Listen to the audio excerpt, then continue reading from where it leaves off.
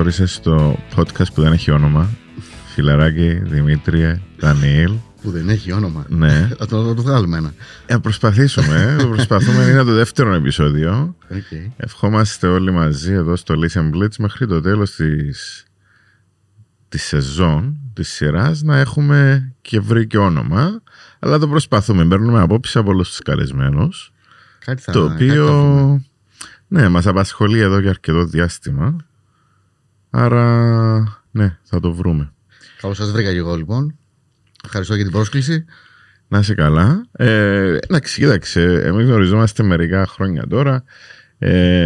Εγώ πιστεύω ότι έχεις μια πολύ όμορφη ιστορία να μοιραστείς με τον κόσμο, την οποία ήταν και η αφορμή για να κάνουμε αυτό το podcast σήμερα. Γιατί αν δεν κάνω λάθος, από ό,τι θυμάμαι, διόρθωσε με αν κάνω λάθος, ναι. Έχεις δώσει συνεντεύξεις γραπτές, σε έντυπα μέσα. Ναι, σε εφημερίδες, σε έντυπα, ηλεκτρονική μορφή, ναι. Ποτέ όμως βίντεο ή κάτι τέτοιο. Ναι, οπότε νομίζω ότι θα είναι μια παρθενική εμφάνιση του Δημήτριου Δανιήλ εδώ, ναι. Να μας πει τη δικιά του ιστορία, πώς βρέθηκε στην Κύπρο και τι έκανε μέχρι αυτά τα χρόνια. Και εντάξει, είναι να αναφέρουμε ότι ασχολείσαι τώρα full time με μια σελίδα η οποία είναι η Αγγελής Εργασίας .com, ναι. .com, που έχει να κάνει με την αγορά εργασίας και διάφορες αγγελίες στην Κύπρο. Αλλά αυτό θα το αναπτύξουμε στην πορεία, θα το εξηγήσουμε. Ναι, ναι. Ας πάμε από τα βασικά τους, να μας πεις τι έφερε το Δημήτριο Δανιήλ στην Κύπρο, από πού είσαι, με τι ασχολείσαι, και το χτίζουμε. Ωραία. Λοιπόν, η πρώτη μου επαφή με την Κύπρο ήταν το 2008, 23 Δεκεμβρίου, που ήρθα ως ελδικάριος. Ωραία. Οπότε έκανα τη θητεία μου εδώ, 8-9, και μετά ξαναγύρισα το 11 πλέον για να βρω δουλειά. Τα πράγματα στην Ελλάδα ήταν λίγο δύσκολα τότε. Εδώ ήταν αρκετά καλύτερα. Έχω ένα φίλο παιδικό εδώ πέρα που είναι δάσκαλος. Σε μια επίσκεψή του στη Σύνδο, όπου και είμαι, Σύνδο Θεσσαλονίκης, μου πρότεινε κάτι, επειδή με είδε ότι ήμουν λίγο κάπως ψαχνόμουνα. Μου πρότεινε να έρθω στην Κύπρο τότε σε μια εταιρεία ερευνών που θέλανε για κάποιο διάστημα υπαλλήλους και πλήρωναν καλά. Οπότε το είδα σαν ευκαιρία και έκλεισα εισιτήρια. Δηλαδή η πρόταση του φίλου ήταν για να πας να βρεις κάτι καλύτερο ή χειρότερο? Okay. Αυτό δεν μας το διευκρίνησες. Κάτι καλύτερο. Δηλαδή αν μπορεί να το χρησιμοποιήσει και λίγο, αν ήταν κάτι κακό, ένας τρόπος να σε εκδικηθεί κιόλας. Όχι, αλίμονο. Ήδη η κατάσταση που ήμουν πάνω τότε, ήμουνα με 3 δουλειές και τα λοιπά, δεν πληρωνόμουν σωστά, υπήρχαν κάτι περίεργα πράγματα τότε.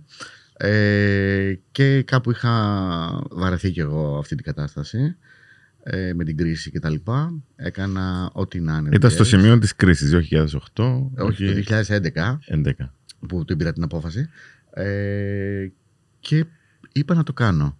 Είπα να έρθω, να δω, να δοκιμάσω. Αλλά εντάξει, ήρθα αποφασισμένος. Ενώ μπορεί να μου πρότεινε κάτι, αλλά ήρθα αποφασισμένος. Άρα από το 2011 μέχρι σήμερα? Μέχρι σήμερα, ναι. Και δεν έφυγες ποτέ? Δεν έφυγα ποτέ. Νιώθω πολύ τυχερός που πήρα αυτή την απόφαση. Ναι. Πολύ ευχαριστημένος. Το νησί μου φέρθηκε πολύ καλά μέχρι τώρα. Αγαπημένο κυπριακό φαγητό μου ποιο είναι? Κοίτα, οι σεφταλιές πάντα είναι μια επιλογή πολύ καλή, ενώ όταν θα πάω σε μια ταβέρνα και τα λοιπά, ναι, μου αρέσει. Ξέρεις, γιατί οι σεφταλιές είναι το μοναδικό φαγητό, νομίζω, τουλάχιστον στην Κύπρο, ναι, που κάθε φορά που το τρως έχει διαφορετική γεύση. Είναι στάνταρ η συνταγή. Κάθε φορά είναι πολύ διαφορετική η συνταγή, γιατί η άλλη γεύση, άλλος τρόπος ψήματος, μέγεθος. Σε κάτι σεφταγές όπως τα λουκάνικα μερικές φορές. Εντάξει, όλες καλές είναι. Ενώ εντάξει, δεν έφαγα κάπου που να πω ότι δεν μου αρέσει, ας πούμε. Πώς ήταν η πρώτη μέρα στην Κύπρο όταν ήρθες? Η πρώτη μέρα όταν ήρθα, εντάξει, έμενα για 20 μέρες περίπου στο σπίτι του φίλου μου και της κοπέλας του τότε. Οπότε, εντάξει, πήγα σε ένα περιβάλλον το οποίο ήταν οικείο με την έννοια ότι τους ήξερα και τους δύο. Έκατσα 20 μέρες εκεί, ήταν ok. Μετά τις 20 μέρες νίκησα. Σου έκανε εντύπωση που οδηγώ με ανάποδα ή σωστά? Κοίτα, αυτό το είχα δει έτσι κι αλλιώς όταν ήμουν Ελδίκ, που νοικιάζαμε και κανένα αυτοκίνητο και κάναμε καμιά βόλτα. Πηγαίναμε καμιά γεανάπα, ας πούμε. Οπότε με την οδήγηση το είχα εύκολο όταν ήρθα εδώ. Δεν ήταν κάτι ξένο, ας πούμε. Οπότε μια χαρά τα πήγα. Εντάξει, και αυτοκίνητο πήρα στο μήνα περίπου. Ναι. Άρα ήσουν κομπλέ, προσαρμόστηκες εύκολα. Ναι, είχα και την εικόνα. Ενώ ήμουν 6 μήνες στην Κύπρο σαν Ελληνικάριος, οπότε ναι, είχα καλή εικόνα το τι γίνεται. Και πώς, δηλαδή, ξεκίνησες εδώ σε εταιρεία ερευνών να κάνεις έρευνες? Ωραίος ρόλος να έχεις σε μια άγνωστη χώρα για σένα, να μην ξέρεις να κάνεις έρευνες, να μάθεις. Η αλήθεια δεν ήταν κάτι πολύ δύσκολο, απλά ήταν οι ώρες πολλές. Αλλά πλέον δεν θυμάμαι πολύ καλά τότε. Ήταν με τις αστικές συγκοινωνίες που τότε, ας πούμε, κάνανε κάποιες έρευνες για να δουν αν πηγαίνουν τα λεωφορεία στην ώρα τους, πόσοι ανεβαίνουν, πόσοι κατεβαίνουν και διάφορα τέτοια στατιστικά. Ήταν εύκολο, οι ώρες ήταν πολλές μόνο, αλλά οκ, μια χαρά. Ενώ μετά πήγα και στα τηλέφωνα, έκανα και τηλεφωνικές έρευνες. Δεν ήταν κάτι δύσκολο, ενώ βατό. Ναι. Ωραίος. Και εντάξει, θέλουμε να φτάσουμε στο σήμερα, να μας... Πώς έφτασες στο σημείο να έχεις μια από τις πρώτες τουλάχιστον σελίδες στον τομέα της αγοράς εργασίας, που τώρα με την ψηφιοποίηση και με το γεγονός ότι περισσότερος κόσμος χρησιμοποιεί τα μέσα κοινωνικής δικτύωσης κλπ, υπάρχουν αρκετές σελίδες οι οποίες ασχολούνται με αυτό το κομμάτι, αλλά εγώ τη θυμάμαι από τον καιρό που έψαχνα εγώ δουλειά πριν φύγω για το εξωτερικό, το 2014. Δεν κάνω λάθος, το 2015, που ήταν group στο Facebook. Ξεκίνησε με Facebook page το 2013. Ναι. Ξεκίνησε με άλλο όνομα, Θέσεις Εργασίας Κύπρος. Μετά μετονομάστηκε σε αγγελιesεργασίας.com και έγινε και ιστοσελίδα το Φεβρουάριο του 2014. Οπότε έγινε ένα χρόνο μετά η ιστοσελίδα. Και αυτό ήταν καθαρά δική σου ιδέα? Ήταν, ναι, δική μου. Δεν ανακάλυψα τον τροχό. Κάνεις έναν group στο Facebook. Ναι, έκανα μια σελίδα στο Facebook. Που είναι όπως το που πήγαμε και δεν μας άρεσε. Ναι, που έχουν βγει άλλες 50. Ναι. Δεν έκανα κάτι τελείως πρωτότυπο. Απλά είδα τότε, είχα μείνει βασικά για 2 εβδομάδες περίπου άνεργος. Ναι. Και άρχισα να ψάχνω από τις τότε ιστοσελίδες και τα λοιπά και τα Facebook pages τότε, και είδα ότι υπήρχε ένα κενό, με την έννοια ότι δεν δημοσιευόταν όλες οι αγγελίες κάπου, δεν ήταν μαζεμένες, έπρεπε να κοιτάξουμε πολλές ιστοσελίδες. Οπότε σε αυτή τη σελίδα στο Facebook έβαζα όλα τα links από τις υπόλοιπες ιστοσελίδες, τα πετούσα μέσα και κάπως έτσι με κάποιο τρόπο μεγάλωσε αυτό και άρχισα να έχω και δικές μου αγγελίες και κάπως έτσι μεγάλωσε αυτό. Μάλιστα. Άρα βασικά έκανες αναδημοσίευση των συνδέσμων από άλλες σελίδες ή οτιδήποτε, και μετά σου είδες ότι έπιασε μια υπόσταση η οποία σε οδήγησε στο να το σκεφτείς πιο σοβαρά, να κάνεις δηλαδή έχουμε κάτι σίγουρο εδώ. Ναι, γιατί έρχονταν και αγγελίες απευθείας στο Messenger της σελίδας. Δηλαδή αρχίσαμε να έχουμε δικές μας αγγελίες. Οπότε σιγά σιγά είχαμε πολλές δικές μας. Γιατί και η σελίδα στο Facebook τότε ήταν πολύ μεγαλύτερη από τις υπόλοιπες. Ο κόσμος τότε και το Facebook δούλευε πολύ περισσότερο. Και αρχίσαμε να έχουμε πολλές αγγελίες και με αυτόν τον τρόπο έλεγα τότε γιατί όχι, ας πούμε. Με παρότριναν και κάποιοι φίλοι για να γίνει ιστοσελίδα. Ναι, και το κάναμε. Ενώ με βοήθησαν, ας πούμε, ενώ εγώ δεν είμαι developer. Και πότε αποφάσισες? Δηλαδή, φαντάζομαι ότι την ίδια ώρα έχεις και άλλες δουλειές. Έκανες και άλλες δουλειές. Δηλαδή, δεν μπορείς να μπεις σε κανέναν group και σταματώ τη δουλειά μου, θα ασχοληθώ. Το βλέπεις στην πορεία. Ναι. Με τι άλλο ασχολείσαι και πότε αποφάσισες να πεις τώρα θα σταματήσω για να... Ναι. Όταν το ξεκίνησα, ξεκίνησα σαν ανεργός, αλλά ήταν 2 εβδομάδες, ήταν μικρό το διάστημα, αλλά ήμουν οδηγός ρημουλκό γνωστής εταιρείας οδικής βοήθειας. Ναι. Οπότε, επειδή είχα κάποια κενά από αυτοκίνητο σε αυτοκίνητο που κουβαλούσαμε, το δούλευα παράλληλα. Στη συνέχεια έγινα manager σε ένα καφεστιατόριο και μετά έγινα σε ένα δεύτερο και μετά σε ένα τρίτο που ήταν αλυσίδας και όλα αυτά. Οπότε όλες αυτές τις δουλειές μου δίναν το χρόνο για να μπορέσω να το δουλέψω, και όταν πήγα πλέον στην πρεσβεία, την ελληνική πρεσβεία, την πρεσβεία της Ελλάδας στη Λευκοσία, εκεί έκατσα 4 χρόνια. Σε κάποια στιγμή είχε μεγαλώσει τόσο πολύ η ιστοσελίδα, και ενώ ήταν δωρεάν, μετά ξεκινήσαμε να βάζουμε κάποιες χρεώσεις και εκεί άρχισε να βγάζει λεφτά. Στην πρεσβεία τι έκανες, ήσουν πρέσβης? Όχι, στην πρεσβεία. Συγγνώμη, ναι. Όχι, δεν ήμουν ούτε διπλωμάτης ούτε τίποτα τέτοιο. Πήγα σαν οδηγός. Σαν οδηγός. Ναι, ήμουν οδηγός του πρέσβη, που και εκεί ήταν η δουλειά τέτοια η οποία μπορούσα να έχω κάποιο χρόνο για να δουλεύω την ιστοσελίδα, στα κενά, όταν περίμενα κτλ. Οπότε βασικά κοιτούσα κιόλας και οι δουλειές μου να είναι τέτοιες ώστε να με βοηθάνε στο να το δουλεύω, γιατί πραγματικά την πρώτη μέρα που το ξεκίνησα έτσι, ένιωθα ότι θα είναι αυτό, ας πούμε, που θα ασχοληθώ.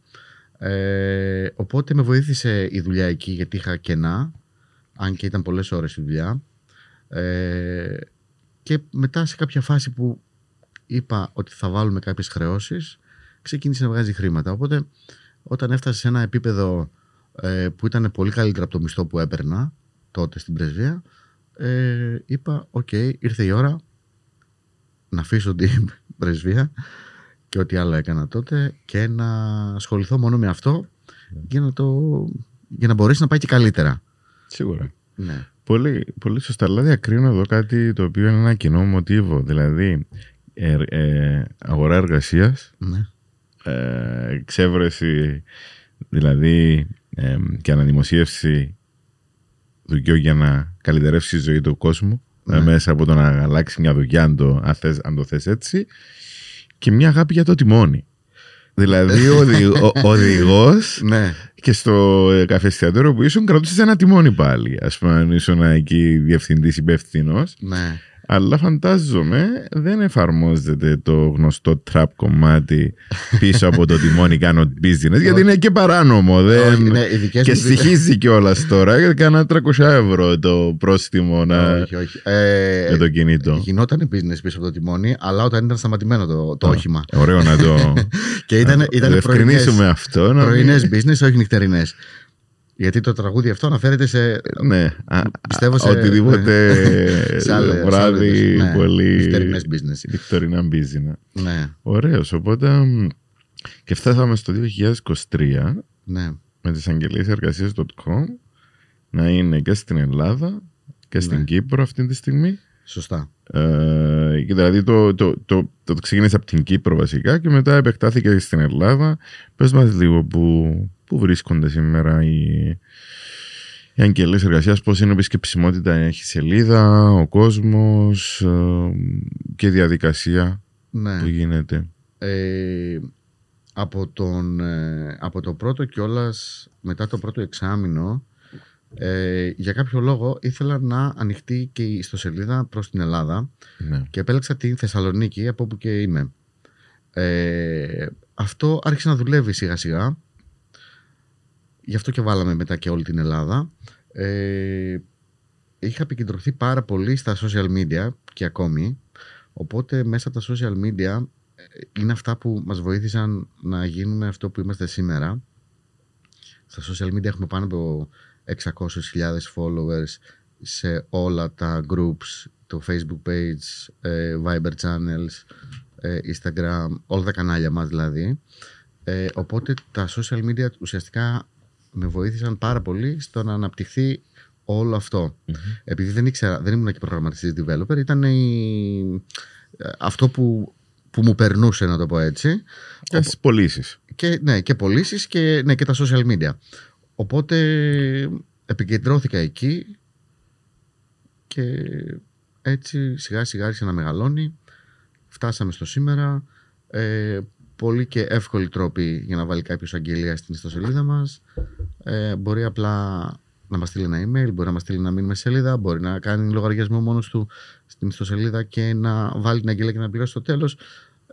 Πόσο καιρό δημοσιεύεται μια αγγελία? Η μεγαλύτερη διάρκεια είναι 30 ημέρες. 30 μέρες. Ναι. Okay. Και μετά, δηλαδή όπως το είδες μέχρι τώρα, οι περισσότερες αγγελίες φαντάζομαι θα παίρνουν ειδήσεις. Να έχουν επιτυχία. Οι περισσότερες έχουν, αλλά είναι και αυτές οι αγγελίες οι οποίες μπορεί να ζητάνε κάτι το ιδιαίτερο και να δυσκολεύονται να βρουν οι εργοδότες. Ύστερα εκεί παίζουν πάρα πολλά, ενώ είναι και η περίοδος, είναι και ποια είναι η εταιρεία που προσλαμβάνει, είναι και τι benefits δίνει στον υποψήφιο ή υποψήφια. Παίζουν πολλά στο να είναι μια αγγελία πετυχημένη, δηλαδή να πάρει τα βιογραφικά που θέλει, τον αριθμό και την ποιότητα των βιογραφικών που θέλει. Οπότε αυτός είναι ένας αριθμός που ποικίλει και έχει να κάνει με διάφορους παράγοντες. Αναλαμβάνετε να γράψετε την αγγελία ή σας τη στέλνουν έτοιμη? Όσοι δεν έχουν έτοιμη την αγγελία, μπορούμε να την κάνουμε εμείς. Ναι. Όσοι θέλουν βοήθεια, πάλι μπορούμε να τους βοηθήσουμε. Okay, προσφέρετε μέσα στο πακέτο του... Ναι, δεν θα χρεώσουμε κάτι έξτρα. Θα βοηθήσουμε τον εργοδότη να φτιάξει την αγγελία του, να τη φτιάξουμε μαζί, για να είναι πιο σωστά δομημένη, ώστε να μπορεί και ο υποψήφιος, η υποψήφια να δουν μια δομημένη αγγελία για να στείλουν και αυτοί το βιογραφικό τους. Ναι. Μάλιστα, ωραία. Άρα μέχρι στιγμής, ας πούμε, θεωρείς ότι έχετε αλλάξει τις ζωές πολλών ανθρώπων στην Κύπρο μέσα από την έμπνευση που είχες πίσω από το τιμόνι. Ναι. Εύχομαι προς το καλύτερο, καταρχήν, να άλλαξε κάποιο ζωή, γιατί μπορεί κάποιοι να πάνε σε κάποιον εργοδότη και να μην πέρασαν πολύ καλά. Σίγουρα έχουν βοηθηθεί και εργοδότες και υποψήφοι όλα αυτά τα χρόνια. Μας έχουν δοκιμάσει, να το πω έτσι, πάνω από 22.000 εργοδότες όλα αυτά τα χρόνια. Που είναι ένα νούμερο, ας πούμε, που είναι σεβαστό, και αντίστοιχα οι υποψήφοι μπορεί να έχουν εργοδοτηθεί. Είναι ένα νούμερο το οποίο δεν υπολογίζεται εύκολα. Αλλά σίγουρα είναι. Και οι τομείς που οι αγγελίες θα βρει κάποιος στη σελίδα σας είναι σε όλους τους τομείς ή είναι εξειδικευμένα? Δηλαδή έχει κάποιους τομείς όλα αυτά τα χρόνια που διέκρινες ότι αυτοί είναι οι τομείς οι οποίοι είναι πιο... χρησιμοποιείται η σελίδα μας περισσότερο για αυτούς τους τομείς? Σίγουρα δεν έχουμε τις αγγελίες που θα δει κάποιος, δεν έχουμε τόσες αγγελίες που θα δει κάποιος, ας πούμε, στο LinkedIn. Ναι. Που εκεί χρειάζονται περισσότερα skills, είναι πιο εξειδικευμένες, είναι πιο πολύπλοκες, δεν έχουμε τόσες πολλές τέτοιες αγγελίες.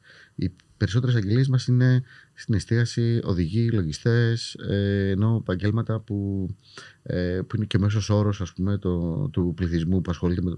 Κατάλαβες, δηλαδή, τέτοιες εργασίες. Η πλειοψηφία, και φαντάζομαι και στον χώρο. Έχουμε και αγγελίες, ενώ και από forex εταιρείες και προγραμματιστές, developers με ειδικές γλώσσες κτλ. Έχουμε και τέτοιο κοινό. Και στον χώρο της εστίασης. Και στον χώρο της εστίασης, ναι, προφανώς. Στον χώρο της εστίασης, από ό,τι καταλαβαίνω, εδώ υπάρχουν αρκετά μαγαζιά καινούργια. Υπάρχει μια ανάγκη από κόσμο στο να είναι επαγγελματίας, να υπάρχει εμπειρία, και ανεβαίνει το προϊόν της εστίασης στην Κύπρο από θέμα εξυπηρέτησης, από θέμα γνώσης και όλα αυτά. Δεν μπορεί, θεωρώ, ο καθένας πλέον να είναι σερβιτόρος που θεωρείται μια απλή δουλειά και μερικές φορές την υποτιμούμε, αλλά υπάρχει πλέον μια απέτηση καλά προσόντα επικοινωνίας, το να μπορείς να εξυπηρετήσεις σωστά, να καταλαβαίνεις το μενού και όλα αυτά, το οποίο ανεβάζει τον πύχη, θεωρώ. Τον ανεβάζει, απλά υπάρχει τεράστια δυσκολία στο να βρεθεί αυτό το προσωπικό. Ναι. Οπότε πολλοί εργοδότες μπορεί να τους αρκούν, ας πούμε, και λιγότερα και skills από αυτά που περιγράφεις, ας πούμε, Γιατί δεν υπάρχει το προσωπικό. Ενώ έχουν ανοίξει τα τελευταία χρόνια τόσοι χώροι εστίασης. Εγώ το βλέπω, ας πούμε, από τη γειτονιά μου, που ξέρω εγώ, που είχα πριν 5 χρόνια 2 καφέ και τώρα έχουμε, ξέρω εγώ, 10, 12, 15, δεν ξέρω.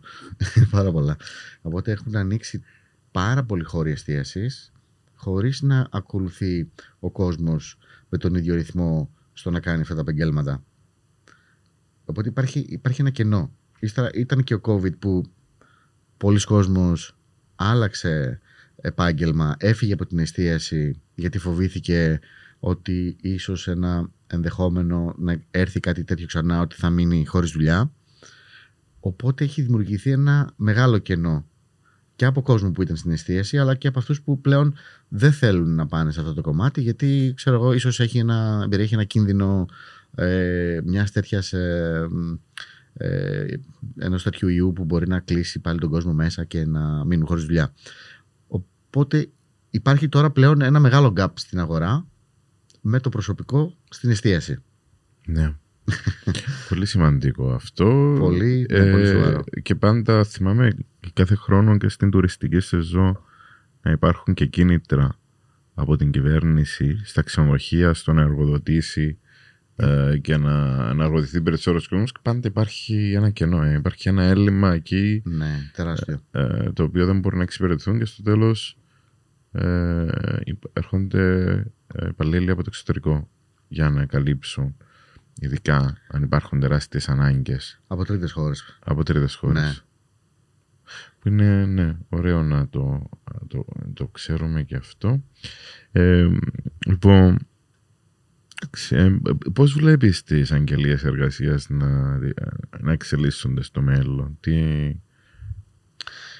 Ποιο είναι το πλάνο? Δηλαδή έχετε πετύχει, πήρατε ένα μερίδιο από την αγορά. Ο κόσμος πλέον χρησιμοποιεί περισσότερο, σταματήσει να αγοράζει την εφημερίδα των χρυσών ευκαιριών, για παράδειγμα, για να βρει δουλειά. Γίνονται όλα ψηφιακά, πιο εύκολη πρόσβαση.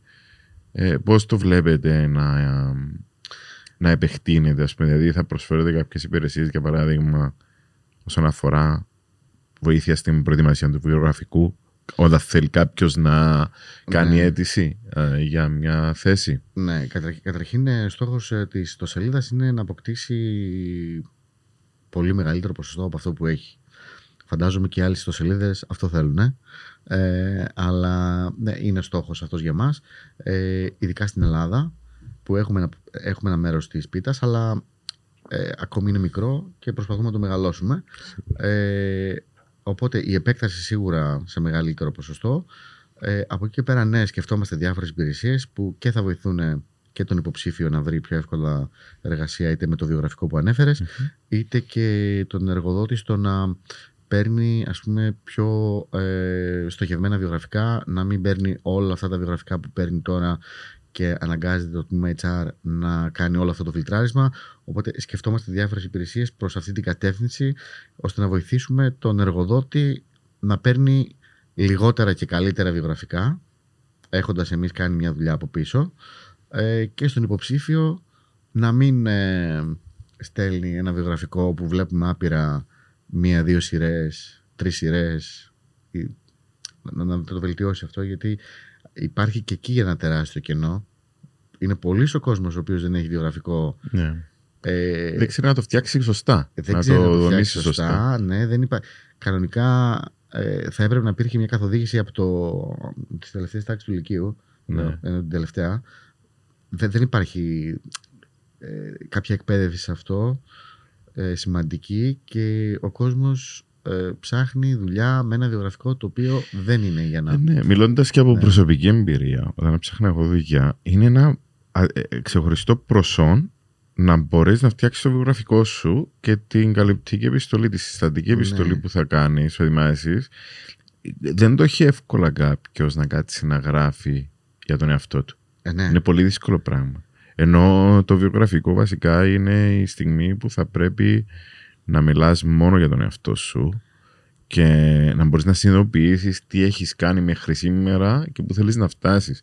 Το οποίο είναι μια διαδικασία και λίγο ψυχολογική, στο να μπορείς να δεις τον εαυτό σου με το μάτι ενός τρίτου και να νιώθεις περήφανος, γιατί στο τέλος της ημέρας, σε ένα interview που θα πας σε μια συνέντευξη, το βιογραφικό σου θα καθορίσει τις ερωτήσεις, γιατί αυτό τους έδωσες και θα ξεκινήσουν να κάνουν ερωτήσεις πάνω στα δεδομένα τα οποία εσύ μοιραστήκες μαζί τους. Άρα ό,τι βάλεις εκεί, αυτό θα δημιουργήσει ερωτήσεις και θα πρέπει να είσαι έτοιμος ή έτοιμη να το υποστηρίξεις. Σίγουρα, ναι. Και βασικά θα πρέπει να βάλεις σε αυτό το βιογραφικό πράγματα, γιατί είναι πολλής ο κόσμος που απλά δεν βάζει τίποτα. Ενώ βάζει μια πρόταση. Ενδιαφέρομαι για τη δουλειά κτλ. Δηλαδή τα βλέπουμε καθημερινά. Είναι μεγάλο το πρόβλημα. Αυτό είναι ωραία πάσα για την επόμενη μου ερώτηση. Που θα ήθελα να σε ρωτήσω ότι ένα αστείο περιστατικό. Δηλαδή, όταν λες 22.000 εταιρείες σας έχουν χρησιμοποιήσει την πλατφόρμα, αμφιβάλλω αν δεν είχε έστω και κάτι αστείο το οποίο να έχει συμβεί όλα αυτά τα χρόνια. Έχουν συμβεί πολλά αστεία. Τώρα το αστείο είναι για αυτόν που το διαβάζει, για αυτόν που το δεν ξέρω, ενώ είναι από ποια οπτική θα το δεις. Είναι αστείο και λυπηρό κάποιες φορές.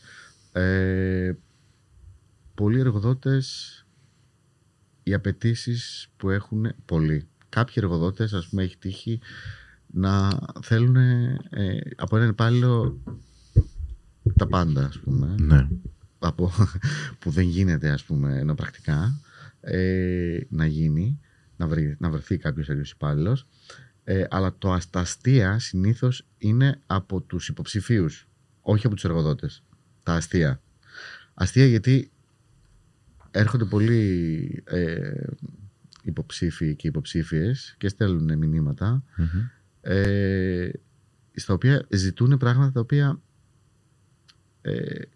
είναι πολλές φορές είναι αστεία, ενώ έχουμε την εντύπωση και εμείς ότι θέλουν να μας κάνουν να γελάσουμε, ας πούμε. Ναι.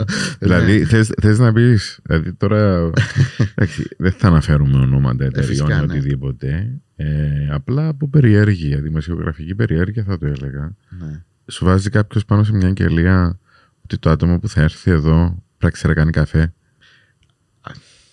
Ναι. Υπάρχουν και αυτά. Σοβαρό μιλάς, ναι. Oh my God. Και να κάνει καφέ.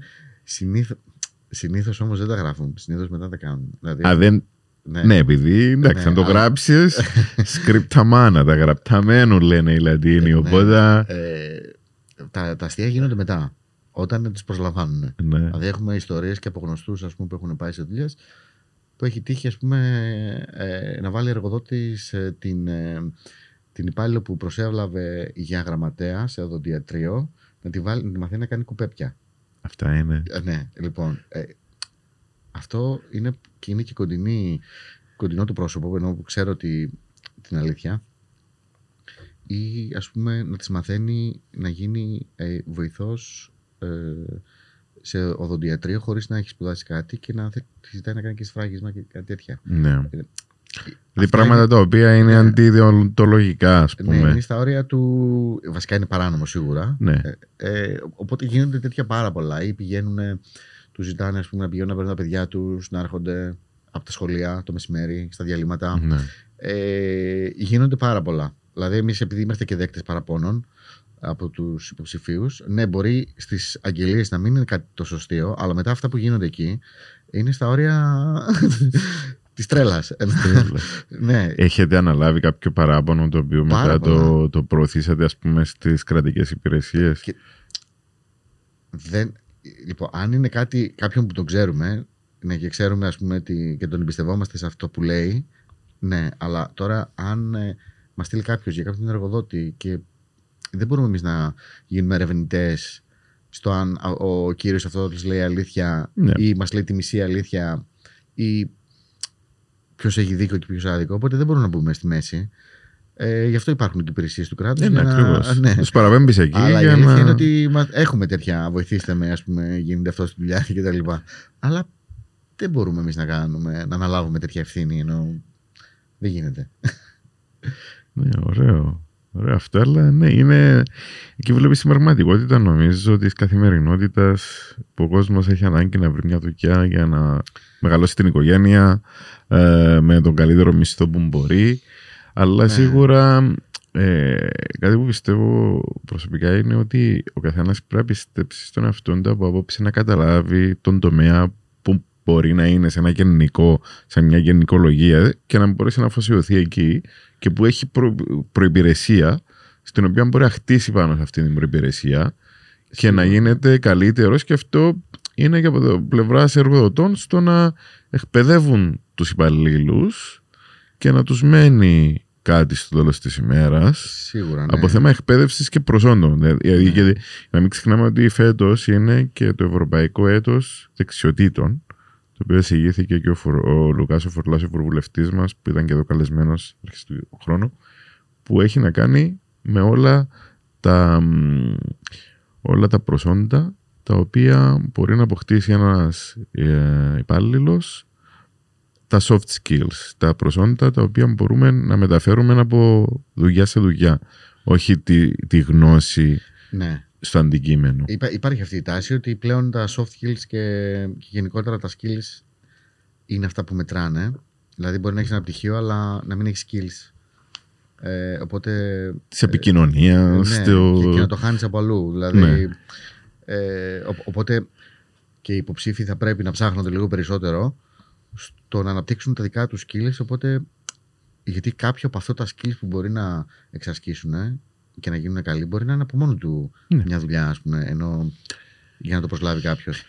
Τα περισσότερα δηλαδή συνοδεύονται. Ας πούμε, αν είσαι σε ένα γραφείο και εδώ μια φίλη μου η οποία δουλεύει, είναι νοσηλεύτρια, χρειαζόταν είχαν ένα συνέδριο το οποίο έπρεπε να ξέρει να κάνει παρουσίαση από μια νοσηλεύτρια που την περιμένεις, δεν έχει πρώτες βοήθειες, να μπορεί να παραδώσει, να δώσει πρώτες βοήθειες σε έναν ασθενή. Αλλά ένα παράδειγμα, ας πούμε, soft skill είναι τα προσόντα να μπορείς να ετοιμάσεις μια παρουσίαση και να μεταφέρεις τη γνώση που ξέρεις σε άλλους. Ναι. Σίγουρα. Και σε μια εργασία, όσα περισσότερα skills έχεις, μπορεί και να είναι και αυτός ο δρόμος για τον οποίο μπορεί να ανελιχθείς μέσα στην εταιρεία. Ενώ αν έχεις κάποια skills τα οποία χρειάζεται η εταιρεία, μπορεί και αυτά να είναι ο δρόμος προς την επιτυχία μέσα σε μια εταιρεία, και να αλλάξεις θέση και να πας σε κάτι καλύτερο. Ακριβώς. Ναι. Πολύ, πολύ σημαντικό.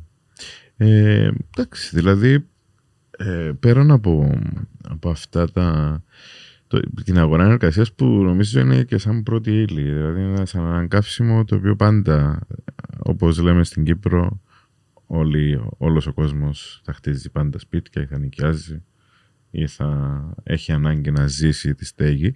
Έτσι και η δουλειά είναι πολύ σημαντική στο να μπορεί να υπάρχει. Ναι. Όλοι πάντα θα ψάχνουν μια αλλαγή, να ανανεωθούν, να βρουν κάτι καλύτερο, γιατί πιστεύουν ότι δουλεύουν σε ένα τοξικό περιβάλλον και στο διάλειμμα τους εκεί θα ψάξουν να κάνουν scroll στη σελίδα και από το κινητό να βρουν κάτι άλλο, να νιώσουν καλύτερο. Οπότε θεωρώ ότι η ιδέα που είχες πίσω από το τιμόνι αλλάζει τις ζωές του κόσμου ουσιαστικά, γιατί δίνεις, ας πούμε, μια πλατφόρμα η οποία μπορεί να δώσει σε κάποιον ο οποίος είναι μέσα στην καθημερινότητα του μια ελπίδα του ότι μπορεί να ξεφύγει από ένα τοξικό περιβάλλον και να πάει σε κάπου καλύτερα, να βρει αυτό που πραγματικά το αξίζει, γιατί πάντα η αλλαγή είναι δύσκολη, αλλά η αλλαγή είναι αυτή που μας κάνει καλύτερους, σοφότερους, ναι. Και μας βγάζει έξω από τη ζώνη άνεσης μας για να μπορούμε να επιβιώσουμε σε καινούργιες συνθήκες, σε καινούργια δεδομένα, και αυτός είναι ένας τρόπος εξέλιξης και καλύτερος καθώς παίρνουν τα χρόνια. Πάμε λίγο στην Ελλάδα. Ναι. Από εκεί που κατάγεσαι. Δηλαδή η Ελλάδα πέρασε φουρτούνες, κακοκαιρίες, ναι, τα καλοκαίρια και χειμώνες που τραγουδάει ο Μητροπάνος. Απλά κάθε καλοκαίρι τα τελευταία χρόνια κάτι συμβαίνει, είτε με τους Τούρκους, είτε με πλημμύρες, είτε με φωτιές. Είναι, δηλαδή, ρε φίλε, μια από τις πιο όμορφες, ίσως η πιο όμορφη χώρα στον κόσμο στο να πάει διακοπές, και στο τέλος, εκεί που γεμίζουν τα stories σου με διακοπές από τα νησιά, έχεις και πάντα λίγο την Ελλάδα κάτι να πηγαίνει στραβά, ας πούμε, όπως πρόσφατα και με τις πλημμύρες.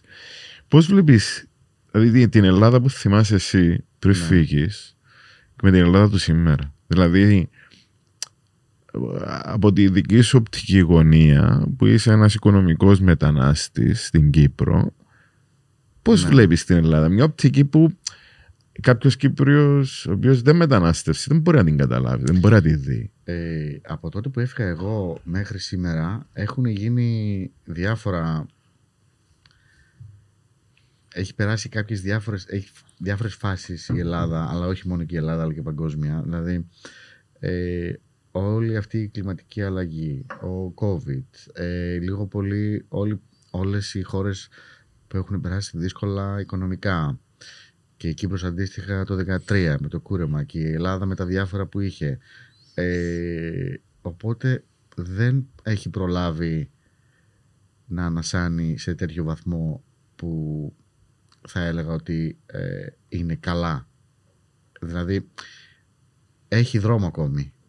Έχει δρόμο ακόμη η Ελλάδα, γιατί έχει περάσει πολλά κύματα. Γίνεται μια προσπάθεια τώρα τα τελευταία χρόνια σοβαρή, αλλά έχει δρόμο ακόμα. Ναι. Δηλαδή είναι και αυτό που κάτι γίνεται, όπως είπες, τα τελευταία χρόνια πάντα. Κάθε χρόνο κάτι συμβαίνει, κάτι έτσι πολύ, πολύ βαρύ να το πω, που ξέρεις κόβει και αυτή τη φορά, να το πω έτσι. Ναι. Οπότε θέλει υπομονή, θέλει σχέδιο, για να ορθοποδήσει με τέτοιο τρόπο ώστε να μπορέσουν και όλοι οι Ελλαδίτες που είναι στο εξωτερικό, αν το θέλουν, να γυρίσουν πίσω. Δημιουργούνται κάποιες προϋποθέσεις τώρα. Απλά πρέπει να συνεχιστεί αυτό. Αυτός ο ρυθμός πρέπει να συνεχιστεί για να μπορέσει και να μη φεύγει κόσμος, αλλά και να γυρνάνε και πολλοί. Ναι. Κοίταξε όμως, από ό,τι βλέπω και τουλάχιστον στο επαγγελματικό κομμάτι από θέμα προσέλκυσης κόσμου που έχει φύγει από το που έφυγε από την Ελλάδα για το εξωτερικό να επιστρέψει πίσω, και από προσωπικούς φίλους βλέπω ότι υπάρχει ένα μεγάλο κύμα επιστροφής πίσω στη χώρα.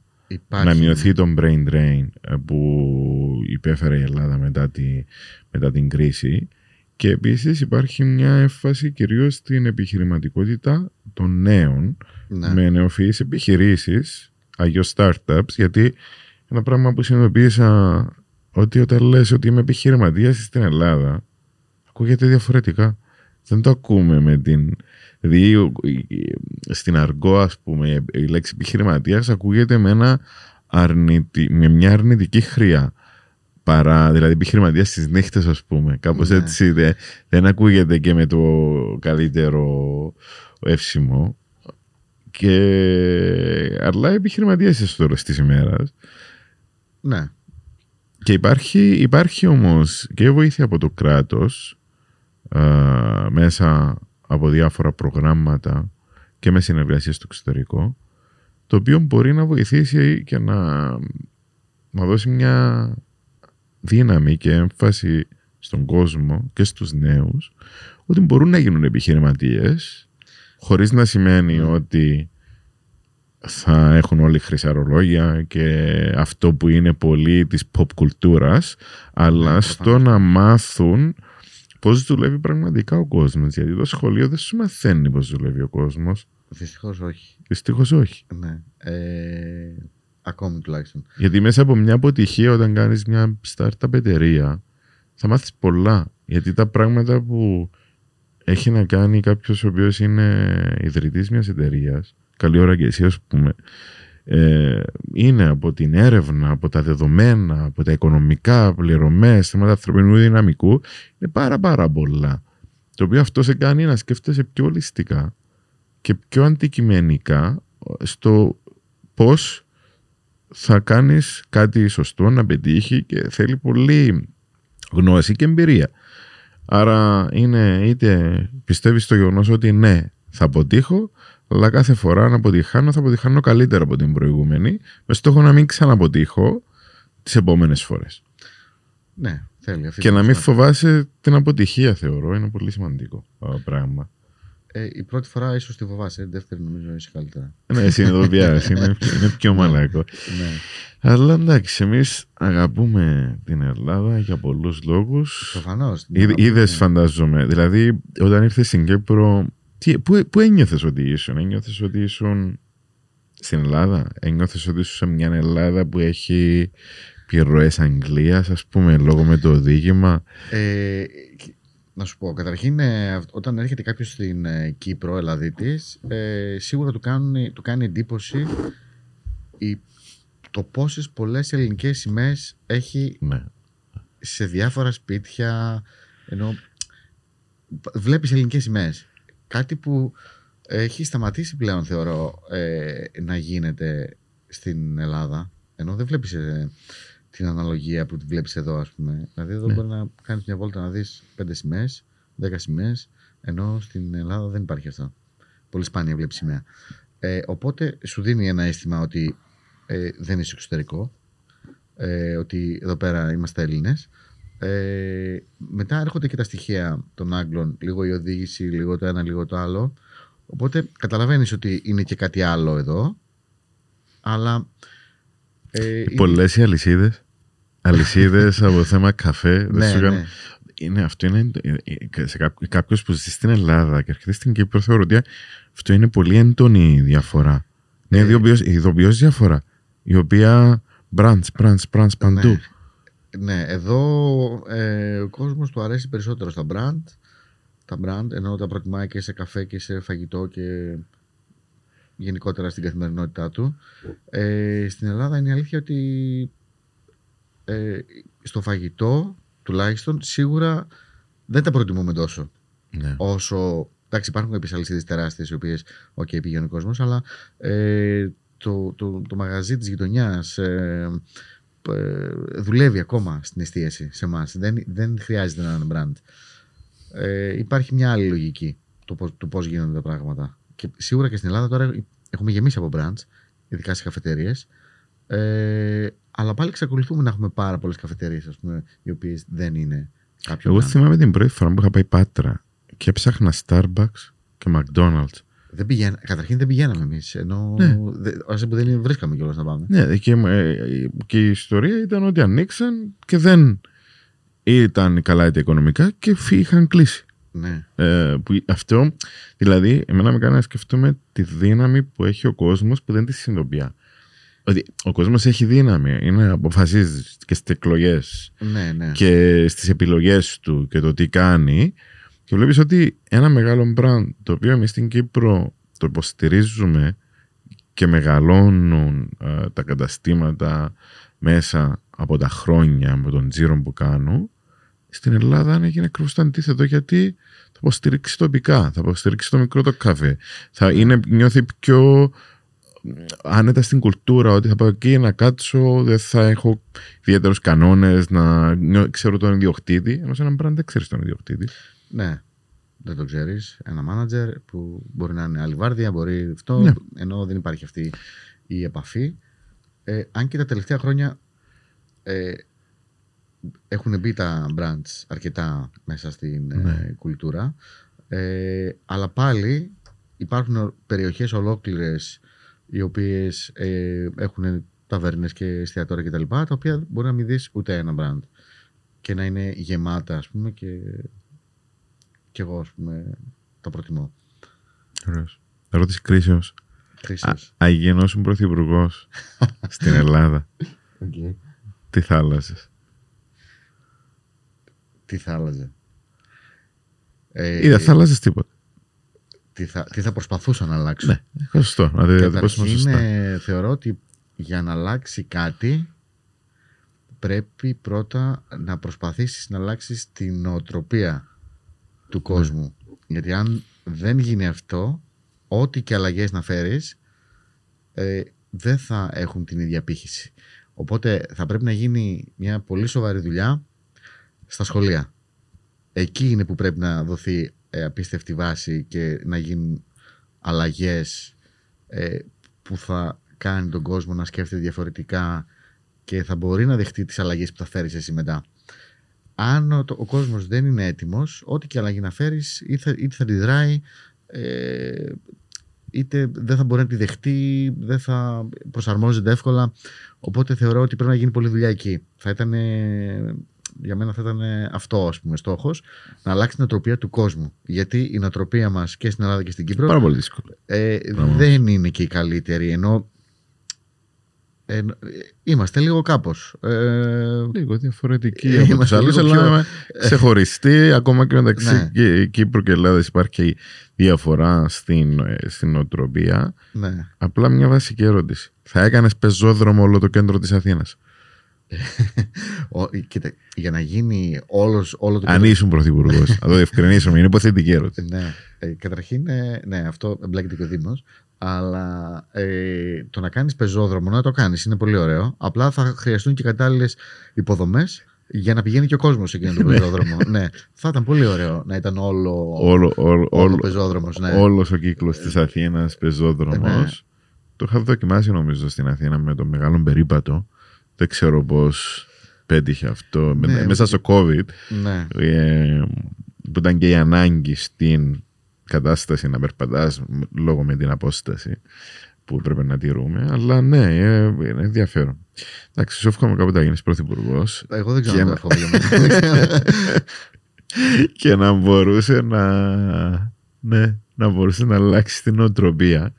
Που στο τέλος της ημέρας η νοοτροπία μας είναι αυτή που κάνει ξεχωριστούς τους ανθρώπους. Δηλαδή λειτουργεί στην ταυτότητα. Σίγουρα.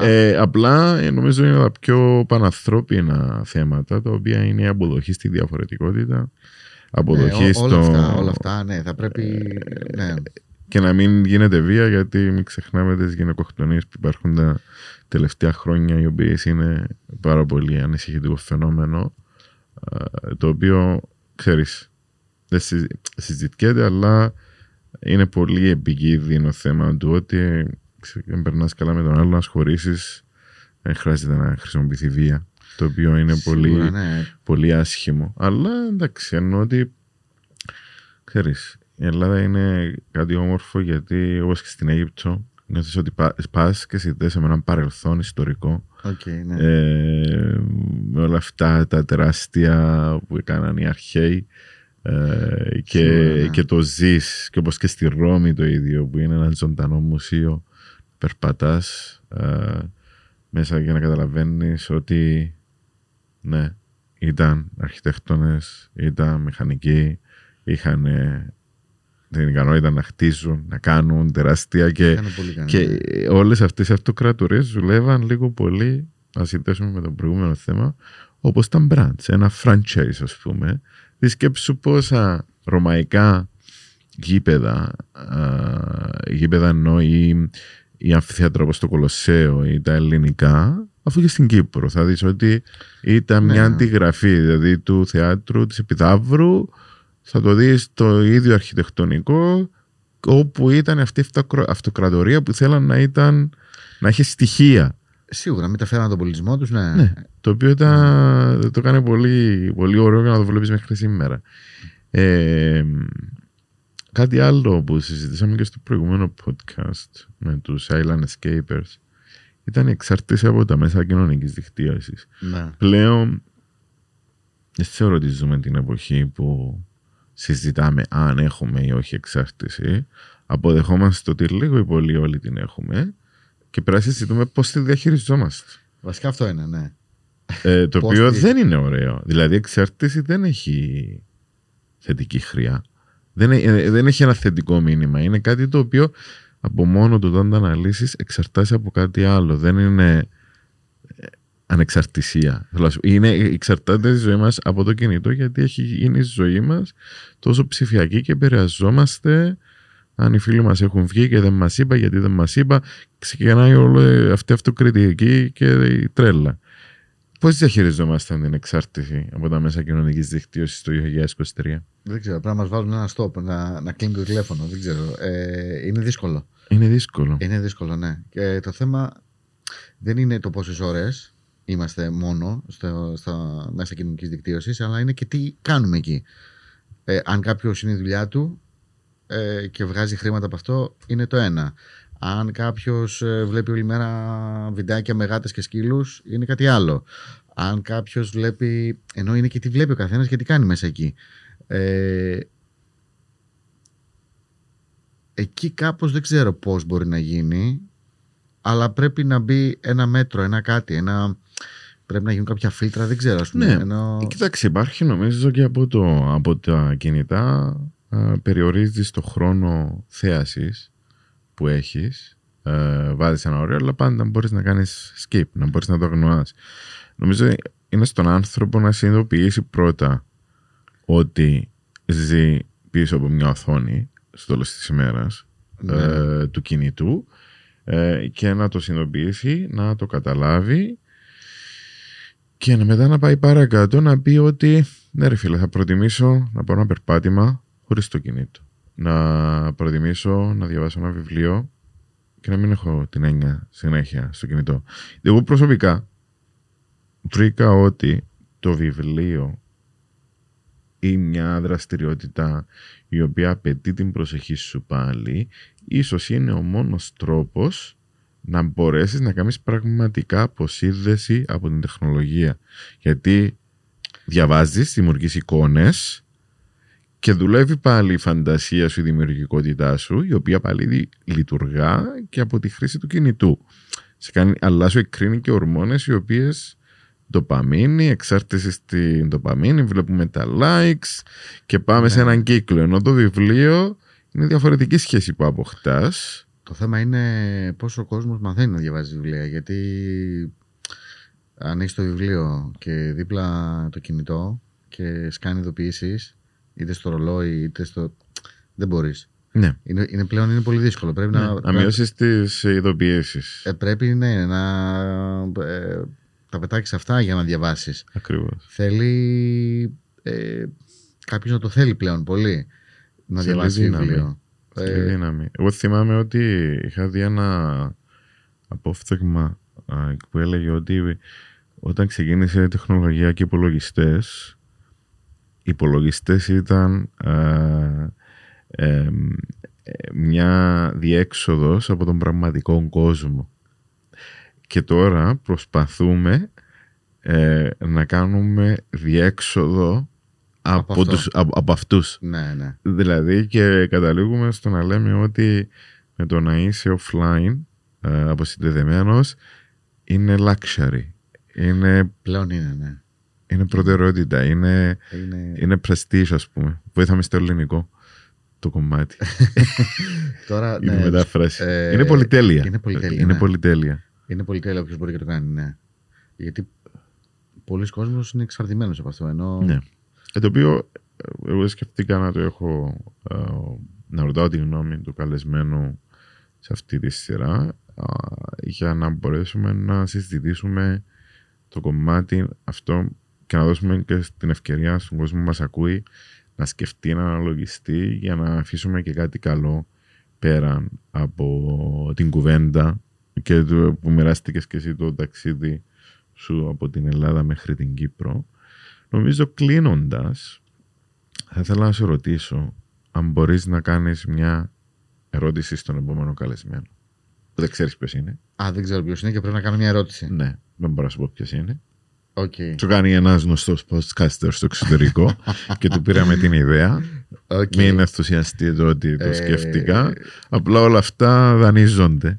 Κοίταξε, μια ερώτηση ήταν αν γνωρίζει το Εργασιας.com. Αλλά ας πούμε κάτι πιο ωραίο. Προκάνεις δύο ερωτήσεις. Κάτι ωραίο, κάτι πιο που να ενδιαφέρει περισσότερο κόσμο. Τι θα άλλαζε αυτός αν ήταν πρωθυπουργός? Okay. Τι θα άλλαζε? Το κρατάμε. Ναι. Το κρατάμε αυτό. Οπότε σου παίρνω την ερώτηση γιατί μεταφέρω στον επόμενο. Πρέπει να βρεις άλλη μία εσύ για σένα μετά. Ναι, θα δούμε. Θα τη βρω. Θα τη βρω που θα πάει. Ή πρόεδρος της Δημοκρατίας εδώ. Είναι καλεσμένος ή καλεσμένη. Να δούμε ποιος θα έρθει μετά. Λοιπόν, σε όσους μας ακούνε και μας βλέπουν, αγγελίες εργασίας σε όλα τα μέσα κοινωνικής δικτύωσης και στη σελίδα και με τα όμορφα και αστεία βιντεάκια που φτιάχνετε τώρα τελευταία, ναι. Τα οποία ψυχαγούν τον κόσμο, τα οποία έχουν πάρα πολύ πλάκα, πολύ ωραία. Μας αρέσουν πολύ αυτά. Και αφού τελειώσετε όταν ψάχνετε τη δουλειά που θα αλλάξει τη ζωή σας, κάντε ένα like και στο Listen Blitz και subscribe στο YouTube και σε όλες τις πλατφόρμες που ακούνε τα podcast, και αν πιστεύετε ότι κάποιος τον ενδιαφέρει το θέμα μας και θέλει να αλλάξει τη ζωή του από τις αγκαλίες εργασίας, προωθήστε αυτό το podcast σήμερα για να ακούσει την ιστορία του Δημήτρη, πώς έφτασε στην Κύπρο, και αυτό από μας. Λοιπόν, σας ευχαριστώ πάρα πολύ. Εγώ ευχαριστώ που ήρθες σήμερα και στο επανειδή θα τα πούμε ξανά. Εννοείται. Χάρηκα.